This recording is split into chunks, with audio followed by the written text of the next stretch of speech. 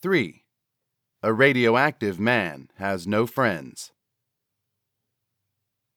Gilbert Tubers shuffled down the street in a huff, clutching the most valuable thing in the world. It was tucked under his arm inside a glass jar, and he admired it every 20 paces while he stopped to rest.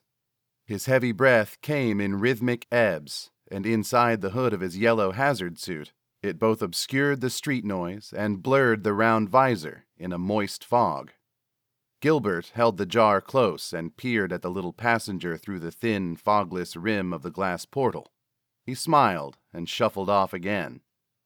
Those few people left in South Carton, the dark, crumbling, trash-ridden hind end of Free City, crossed the street when they saw him coming. They did it nonchalantly, as if that was their intended route and crossing had nothing to do with the funny man in the radiation suit. Not that Gilbert minded. In the 14 years since the accident, people had faded from his life like music from a deaf man. It was hot and humid after all the rain, even more so inside the heavy suit, and Gilbert's ass cheeks were well lubricated by the time he reached the abandoned tenement where he made his home. He could feel beads dribble one by one down the back of his legs like falling suicides. He rested at the top of the stairs for a moment and let them drop while he caught his breath. The lead suit was heavy, and he resolved to take a shower before unwrapping his prize. As he walked through the door, the fairies in the large glass terrarium at the other end of the loft fluttered behind a rock. Gilbert heard sounds and remembered he had left the music on for the plants, which had withered in their pots. He set the jar on his workbench, next to a stack of amateur farrier magazines, and walked to the windows to examine Potted Death. 14 plants, one for each year. Some hanging, some stacked on books, all the leaves dry and crusty. He noted the date and time in the open logbook. This batch had taken less than 12 hours to die. A record. Gilbert switched off the turntable and stripped out of the heavy suit as he walked to the bathroom. His thinning hair was wispy, and it reached for the ceiling as he removed his hood. His condition was getting worse. He could feel it. He was filled with energy. He barely slept. He had headaches every night. He needed answers soon. He showered and tried not to think about it. Sitting at his workbench, minty and damp, he stared into the glass jar at its eyeless passenger. The dome of the creature's cranium reached across its forehead and ended at 2 fleshless, skull-like nasal openings. Its skin was gray and soft. Its phalanges looked long enough to strangle a man. Its camouflaged wings resembled dead black leaves, and they snapped together in angry clicks as the creature hissed at Gilbert through rows of tiny serrated teeth. Gilbert set the glass jar down next to the terrarium.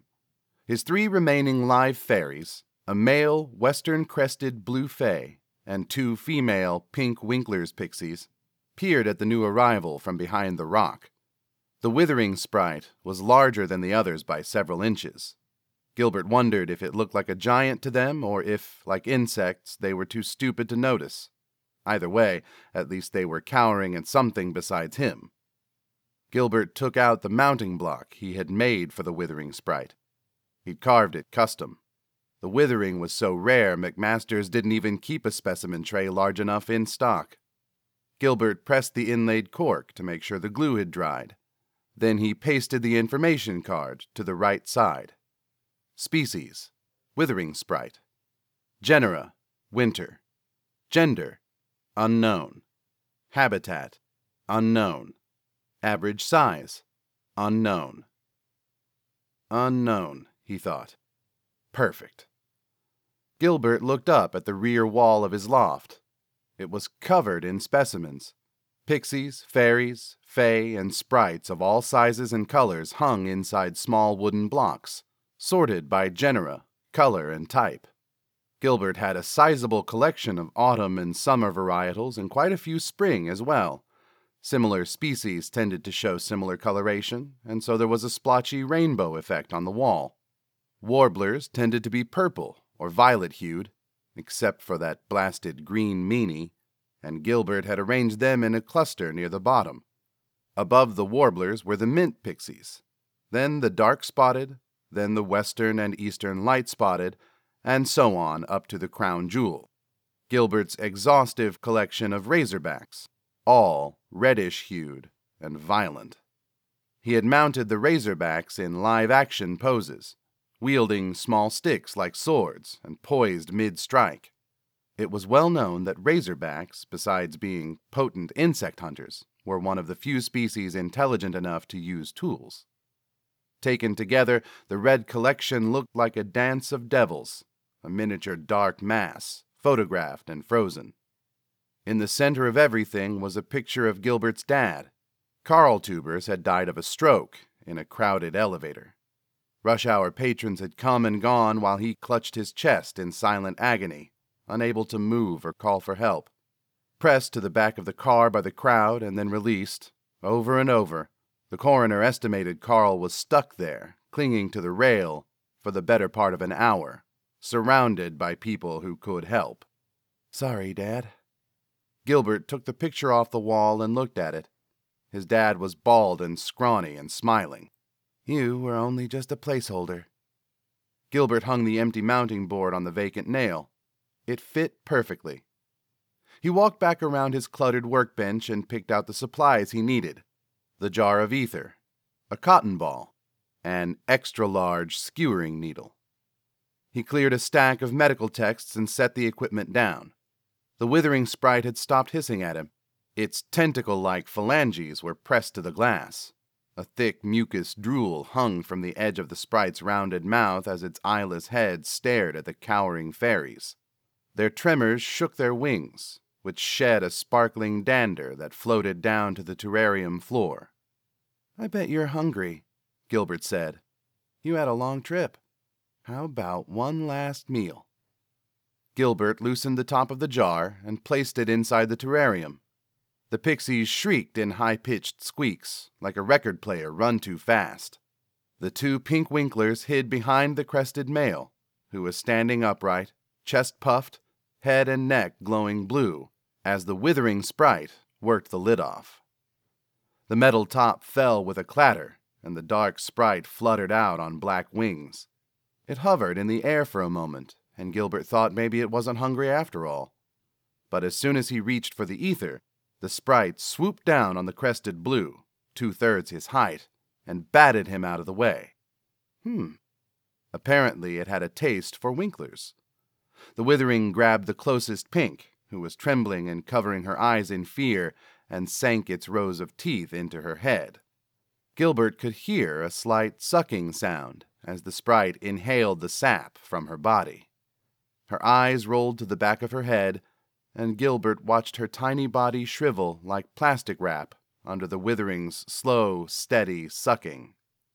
For his part, the crested blue was still trying to drive the giant away, but he was no match in size or ferocity. The withering sprite grabbed him by the head and dragged him, struggling, toward the second winkler, who curled into a ball in the corner and sobbed uncontrollably. Her pink gossamer wings trembled to a blur. The black sprite lifted the little pixie by her feet and bit into her side like an apple. There was a short shriek, then the slow, steady sucking again, before she too was reduced to wrinkles stretched over a tiny skeleton. A bit of pink pixie sap dribbled down the sprite's neck, and after it tossed the winkler's corpse aside, it wiped its face with the back of its hand. Then it lifted the crested blue, took off his head in one clean swipe, and started to munch on his thick, azure wings. Gilbert watched the glow of the blue's head fade. When it was dark, he again reached for the ether.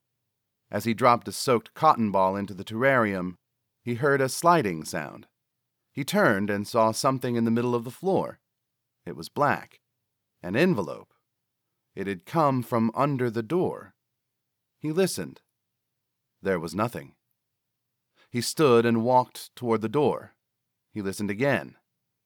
Gilbert lived in an abandoned building.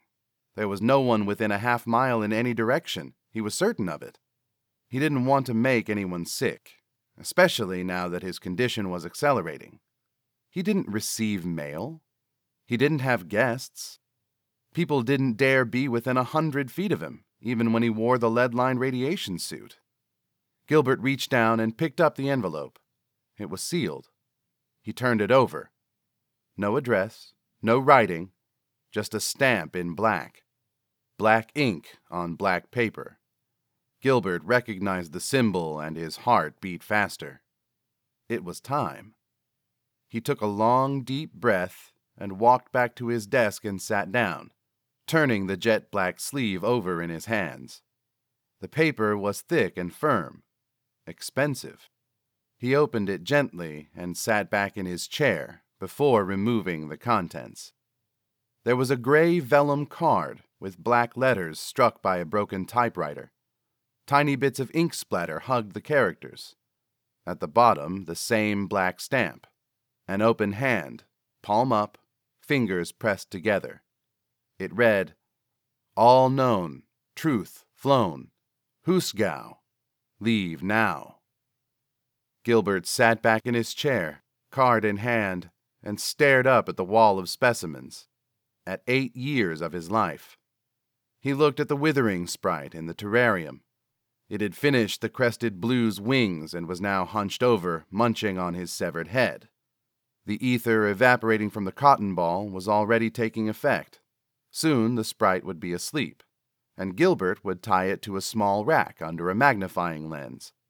He would sit there for hours, first lobotomizing the specimen, then carefully removing the vital organs, one by one, before skewering it with the needle affixed to the wood box. Finally, he would pose its limbs with bits of candle wax and hang it in the prize position. But now he couldn't do any of that. He looked down at the card again, then at the terrarium. He removed the top of the little chamber and left it on the desk. Moments later, Gilbert was back in his suit and shuffling down the fire escape as dark engines turned in his mind.